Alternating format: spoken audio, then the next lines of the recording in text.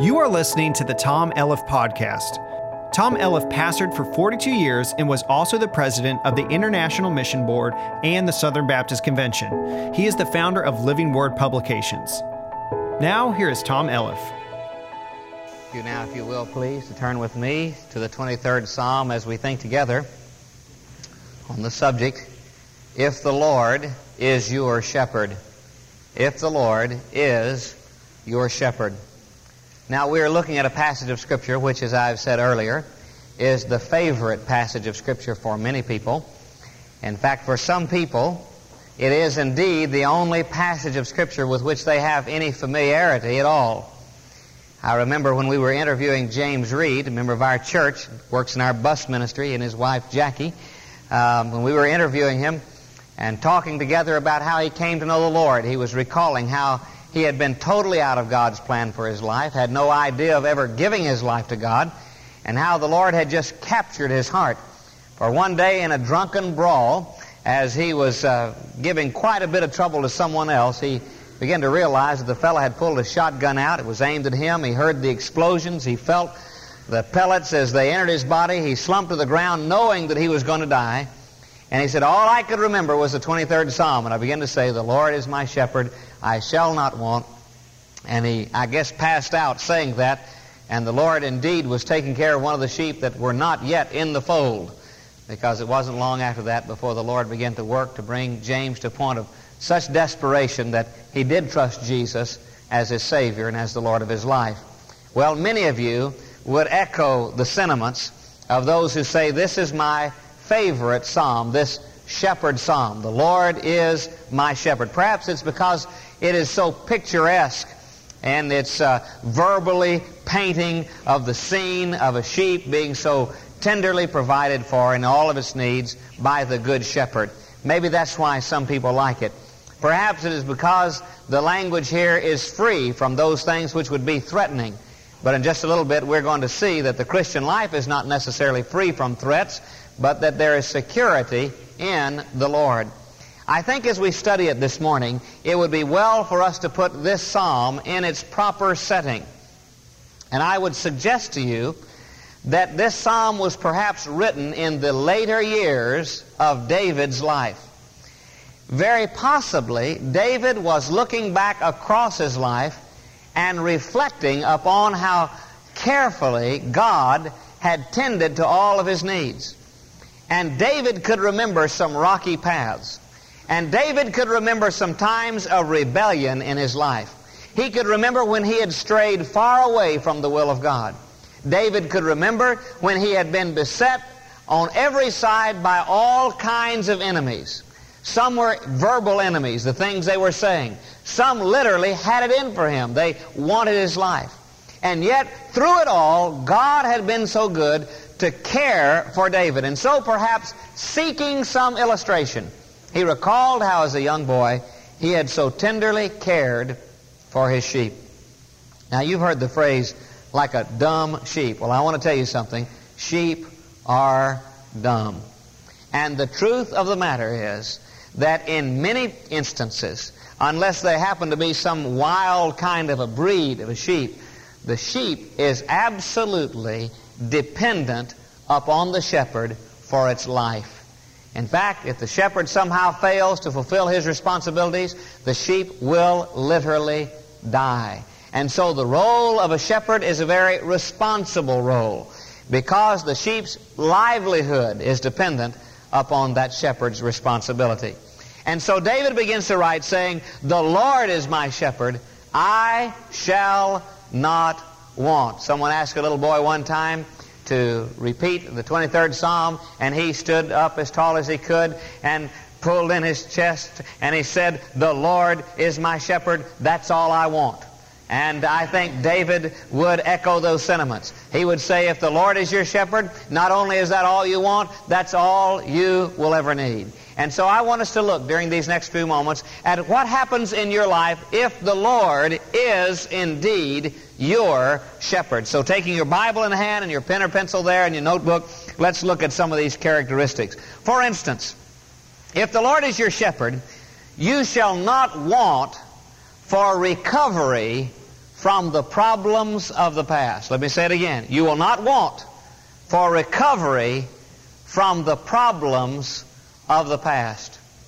I love the second and third verses of this psalm because they have in them the promise of revival. The more I have meditated on this 23rd Psalm this week, the more excited I have been because I have known of people who have longed for a great number of years for revival in their lives. And these verses have a promise of revival in them. Look with me if you will, please. He makes me to lie down in green pastures. He leads me beside the still waters. He restores my soul. Now here is the picture. You see, life and this earth is not just one great big green pasture for the sheep. In fact, in the area of the world where David lived, many times those green pastures were few and far between. And they were separated by rough and rocky and treacherous trails. And many times a sheep would come near to losing its life on that trail. Perhaps because the trail itself was so difficult. Perhaps because of the enemies and the foes and the beast of prey along the trail. And so the responsibility of the shepherd was taking that flock of sheep from one green pasture to the next, from one watering place to the next. But getting from one to the other very often was not only difficult for the shepherd, but it was exhausting for the sheep. Now let me say to you that I am quite confident there's some of you here this morning who know what it is to be exhausted on the trail. You have come to this service buffeted by some events in your life. Maybe there have been some great and grave traumatic events in your life. Maybe life has just become tedious to you. Maybe it's just been difficult for you to, for all practical purposes, pick one foot up and put another foot down of late. It could be that you are beginning to wonder if life will ever be any good. It could be that you have suffered so much from some events in the past, you've wondered if it could ever be all right again, if you would ever recover, if somehow the pain in your heart and the grief in your heart would ever be assuaged. You've wondered if life was just going to be more and more dismal for you, and if the prospects were going to be more bleak in the future than ever before, or if there was some bright hope for tomorrow and life could get better. And you're beginning to doubt if it can, because you have walked that trail and you have trudged along so faithfully and you have been buffeted and you have been assaulted and assailed, and you're just wondering. Maybe it's something in your home. Maybe it's something physical or financial. Maybe you've had some real shocking experiences where you work. Maybe you've been reflecting about your future and you've taken a jolt or two and you've wondered, can it ever be all right again? In these verses, there is a promise of recovery from the problems of the past. Notice what he says here. He's brought these sheep along that rocky path, and they come exhausted and tired, and their energy and their resources are depleted. They have come perhaps somewhat battered and bruised, and here is this flock now entering upon a green pasture. And after a bit, the practice of that day is rather strange, because here he says, he makes me to lie down in green pastures. Now, you know, sheep don't even know when to quit eating. In fact, if you turn some sheep loose in a green pasture, they'll just eat until they eat beyond their ability to do something with what they have ate or eaten. They just don't know when to stop, like some of the rest of us. They just don't know how to shut down and quit eating. And so a wise shepherd, in the midst of all of that, will literally make the sheep lay down in green pasture. Now, the green pasture is not going to go anywhere. The sheep don't know that. They're just eating like it's going to be gone in the morning. But the shepherd knows that they must lay down there in green pastures. Now, I want to tell you something. Our idea of revival sometime is one of a fever pitch of activity. God's idea of revival is replenishment, restoration, rest, nourishment. And I want to tell you something. There is a promise of revival here, because if you will not voluntarily lie down and rest, God will make you to lie down. It'll be in green pastures, but He'll make you to lie down. Some of you have wondered, why when everything was going so good and I was so busy and I had so much that I needed to do and things were going so well, all of a sudden, here I find myself flat on my back. Maybe literally, physically. I mean, maybe you are just flat on your back and can't move. Maybe you're in some hospital room or at home or something like that. You say, how could this happen? Man, I had the world by the tail. It was just fantastic. And now here I am, right on my back. Or it may be just emotionally or spiritually, but you've come to a point of collapse. You are on your back, and the Lord has made you to lie down. Well, cheer up. It's a green pasture. Notice what He says. He leads me beside still waters, or quiet waters. Sheep will not drink from water which is turbulent or bubbling or roiling, you know. They just won't do it. And so a shepherd must seek out quiet water. Get the picture? Green pastures, quiet water. And then notice what He does. He restores my soul. What is your soul? Well, it's where you think. That's a part of it. It's where you feel, your emotions. That's a part of it. It's where you make your decisions. Don't you get the picture? Have you ever gotten to a point where you said, I just don't know what to think about it anymore? Have you ever gotten to a point where you said, I just don't know how to feel about it anymore. I just don't know if I can cope with it anymore. I just don't know how to deal with that anymore. Have you ever gotten to a point where you said, I'm just not sure I can make a good decision anymore? Well, God makes you to lie down in green pastures, and He restores your soul. He begins to replenish you. And I want you to know that in spite of what the devil has said to you, as he's whispered in your ear and said, oh, that's happened in your life, life will never be as good for you again. Oh, you've strayed that far away, or you took that kind of blow in life, too bad. Life will never mean as much for you anymore. You'll just have to hobble through life as best you can, but it'll never be good. Don't listen to that lie. There is a promise here of recovery from the problems of the past if the Lord is your shepherd. He knows exactly what He needs to do with you, His sheep, in order to restore your soul. And He will do it. He doesn't say here, it might happen that the Lord might restore my soul, or that He might make me to lie down in green pastures. No, He makes me. He leads me. He restores. There is a promise of recovery from the problems of the past. But there's more than that. Notice that David also says that we have here a righteous source of provision in the present. Now, there are all sorts of sources for provision. I've thought it very interesting that most people will give God a whirl for a little bit. You know, they'll try the prayer route, and they'll try the waiting on God and the believing God and the living right route. And if that doesn't work, they're very impatient. We have a tendency to be very impatient. We'll say, well, since God didn't come through, I guess I'll just have to go do it on my own. I guess I'll just have to turn to a worldly source for the provision of my need. I guess I'll just have to come up with some clever plan. Or I gave God a chance to bless me by being honest with that company. I didn't get too blessed. I guess I'll just have to go back to my old underhanded ways of dealing if I'm going to live, you see. Now here we are seeing that there is a righteous source of provision in the present. Beautiful verses beginning with the second part of verse 3. Notice here he says, for instance, He leads me in paths of righteousness for His name's sake. So there He provides purpose. Some of you have been wondering, is there any reason for me to be alive? Here He says, yes, because He is leading you in a path of righteousness for His name's sake. That is, for His name, for His glory, for His honor, for His usefulness, you and I exist. He leads us in paths which are righteousness, literally setting things right.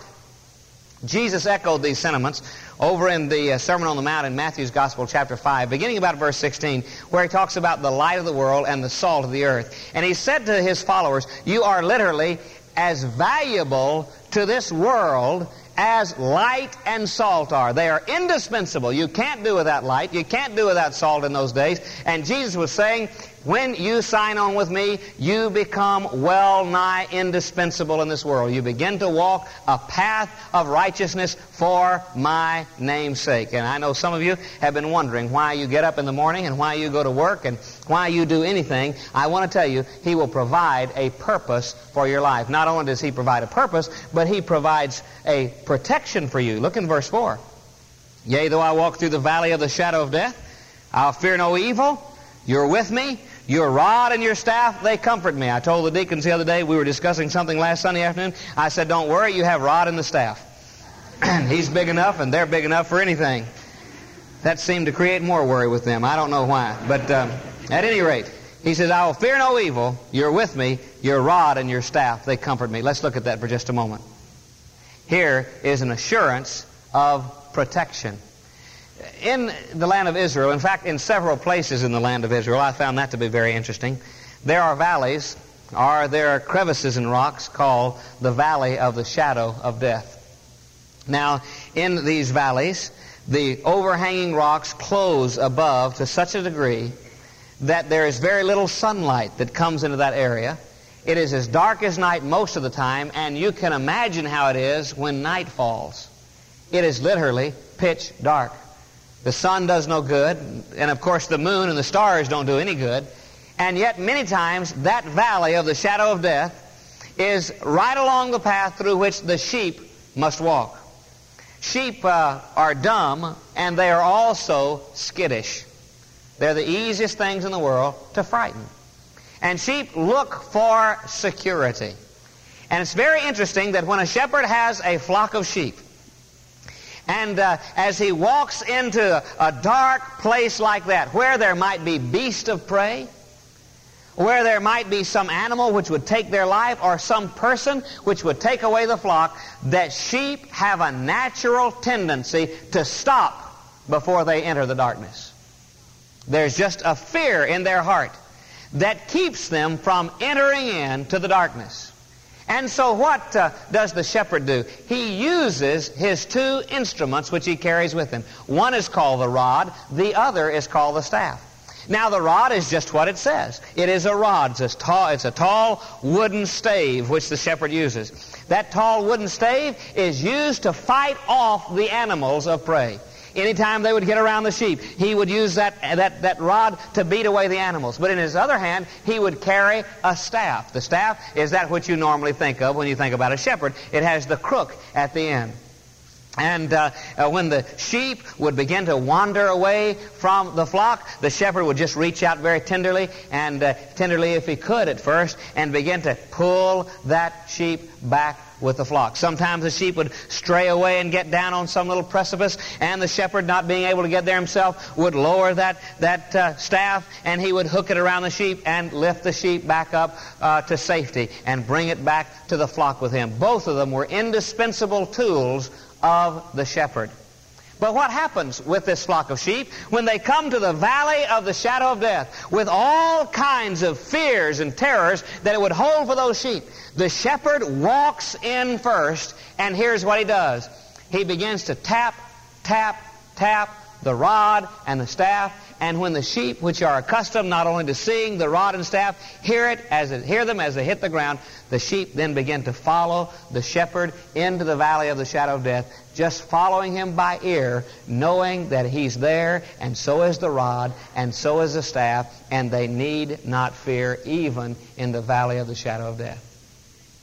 You need purpose in life. He will lead you on a path of setting things right.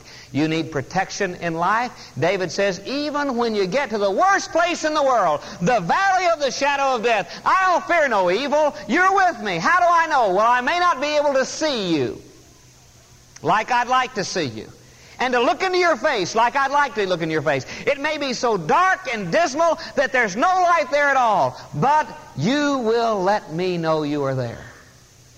Tapping of the rod and the staff are an assurance that I am safe. And some of you right now are just wondering if there are some things out there in life which would bring absolute devastation to you, to your marriage, to your home, to your physical life. And just listen. Even though you go through the valley of the shadow of death, there is protection. Not only is there protection, but he also says he provides peace. Look in verse 5.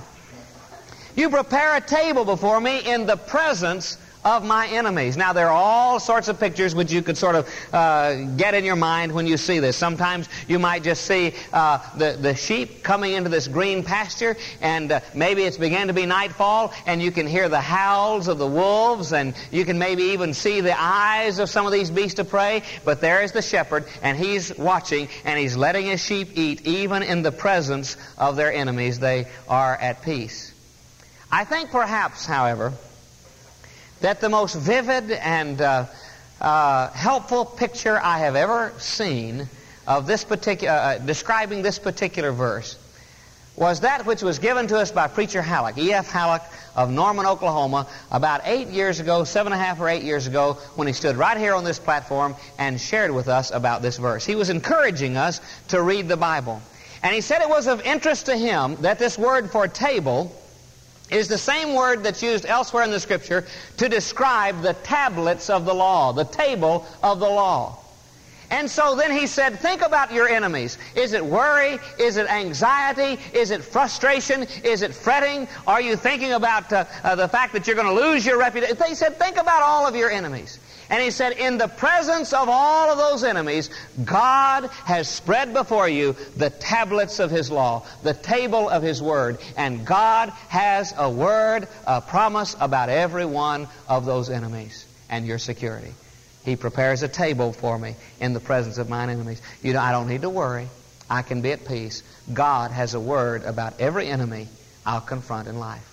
Not only does He provide a purpose in life and protection in life and peace in life, but notice here is a word about prosperity.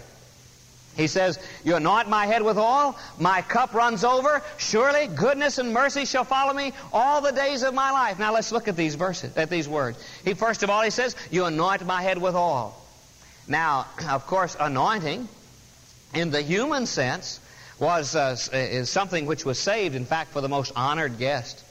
And when a guest would come to eat, as a very part of the cleansing of the body, there would be that refreshing, honoring, anointing of the locks of the hair with oil. It was a symbol of great honor. You remember the lady who came and just anointed the feet of Jesus in abject humility. And she used the most costly of fragrances when she was doing that, the most costly of oil.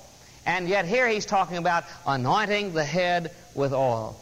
Well, do you know what a shepherd does? In fact, even to this day, as those sheep walk that rough, rocky trail and go here for food and there for food and sometimes find themselves caught with those animals of prey and the shepherd beating them off, sometimes they arrive at the green pasture a little battered and bruised and with brambles and cuts and briars in the hair. And very often a loving shepherd will take the sheep one at a time in his arms and take from the wool around the head the briars, and then very lovingly probe through that wool to find the cuts and the nicks and the scratches and the bruises, and upon those he begins to anoint the oil. He begins to put the oil. And here the sheep is saying, I don't lack for anything. Even when I'm hurt, He anoints my head with oil. Notice also he says, my cup runs over. If you go to Israel today, you'll find many times a large stone which has been hollowed out. It's called a sheep cup. It's where the sheep drink. And so here he's saying, my cup overflows. It just runs over. I don't have to worry about whether there is enough to drink. My cup overflows. And then he says, surely goodness and mercy shall follow me all the days of my life. Now, get the picture, if you will. There's the shepherd right up at the front, the sheep around him, and he's moving onward.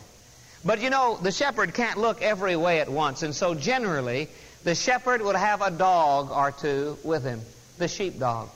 And the sheepdogs just sort of nip at the heels of those straggling sheep and just sort of keep the sheep moving with the shepherd. I would say the sheepdogs were pretty good motivators, pretty good reminders that the best place to be is with the shepherd. And so they're just sort of nipping around, chasing around, at the same time watching for the other animals at the back of the flock, keeping the flock up with the shepherd. Don't you get the picture? It's almost as if there are a couple of dogs, one named Goodness and one named Mercy. And he says, surely goodness and mercy shall follow me all the days of my life. In other words, my motivation, keeping me up with Christ, is His goodness and is His mercy. Do you get the picture that David's showing? Some of you say, well, that's almost ridiculous. Well, David is talking about sheep and shepherd. And he is picturing it all as he would have as a young boy taken care of the sheep. And so he says, moving along behind me, a constant reminder to me that I am better off with him than any place else is his goodness and his mercy. Every time I stray, there is a reminder of his goodness. There is a reminder of his mercy. When I'm tempted to lag behind, there is goodness and there is mercy, reminding me I am better with the shepherd than any place else. And so we have here a provision for every need in the present. But one other thing, David says, there is a relationship that promises to be permanent. There is a relationship that promises to be permanent. Notice here he says, I will dwell in the house of the Lord forever. Jesus in the 10th chapter of John's Gospel talks about the Good Shepherd. In fact, it's very hard to understand the 23rd Psalm without reading in detail the 10th chapter of John's Gospel. There we are reminded that in these parts of the world, in the evening time, the sheep many times were brought into what was called a sheepcote or a sheepfold. Sometimes there would be more than one flock all together. And the sheep, interestingly enough, would always know the sound of the voice of their shepherd. The other shepherds could come to the doorway of that sheepcote and call the name of his flock, and they'd come out one at a time, but none of the other sheep would even budge an inch. And the Scripture says that the Good Shepherd knows his sheep by name, and they know him, and they know his voice. They're not going to go bursting out the doorway of the sheepcote at someone else's voice. Now, Jesus makes an interesting statement in the 10th chapter of John's Gospel. He says, I am the door. By me, if any man enters in, he will enter in. Now, the picture is this. A shepherd would often use a cave-like area for the sheepcote. And he would literally position himself at the doorway so that none could come in and that none could go out without first encountering the shepherd. And Jesus said, I am the door. Get the picture of the permanence? There's not just a wide open door, some sheep sleeping here, some sheep moving around here, wandering in and out of this sheepcote at random. When they are bedded down for the evening, the shepherd positions himself before the door, and there is no way any animal can get in, and no way any animal can get out. And so here David says, and I will dwell in the house of the Lord forever. A promise of permanence. I have discovered that the efforts of most people to invest themselves in something which will bring only transitory happiness is a desire to have something that is permanent. And so they try this, and they try this, and they experiment with this, and with this, all the time wishing there were something permanent in their life. Someone has said that there is a God-shaped vacuum within our heart. And you can put a lot of things in that hole. You can put a house or a car or a boat or money or position or prestige or popularity. You can try all of those things. But none of them really fill up that God-shaped vacuum. Only God does. And when the Lord Jesus comes to live in your heart, there is a permanent relationship which is established. And I will dwell in the house of the Lord forever. Let me ask you a question. Is the Lord your shepherd? He is not just automatically your shepherd. I stood yesterday and grasped the hand of a young man who said to me adamantly, no, I don't want to trust Jesus right now. I do not want to do it. I know I should, and I can't think of any reason for not doing it. But I just don't want to do it now.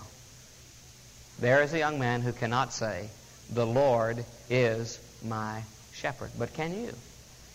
Can you say beyond any shadow of doubt, the Lord is my shepherd? And because the Lord is my shepherd, I don't care what's happened in the past, there is a promise of recovery from the problems of the past. And because the Lord is my shepherd, there is a righteous source of provision for the present. And because the Lord is my shepherd, beyond any shadow of doubt, I have the assurance in my heart that there is a promise that is permanent. I will dwell in the house of the Lord forever? Or would you have to say, well, the Lord is not my shepherd? You see, one of these days, like David, you're going to die. David did. Everybody does. The Bible says it's appointed unto man once to die, and after that the judgment.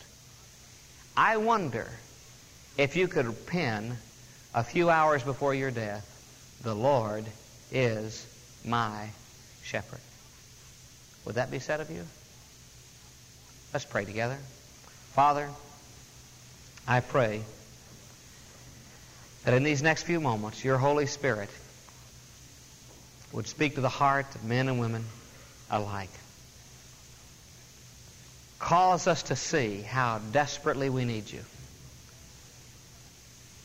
Lord, we are so proud and so confident in our own abilities until problems occur. And then we see how little we have to do with all the greatness of this universe.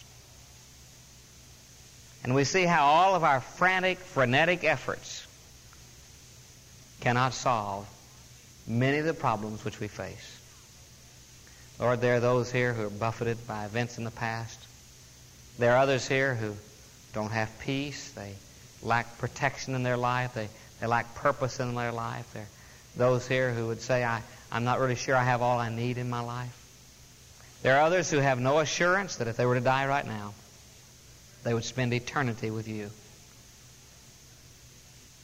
And Father, I want to thank you for sending Jesus, who will become not only Savior and Lord, but Shepherd of all who trust in Him.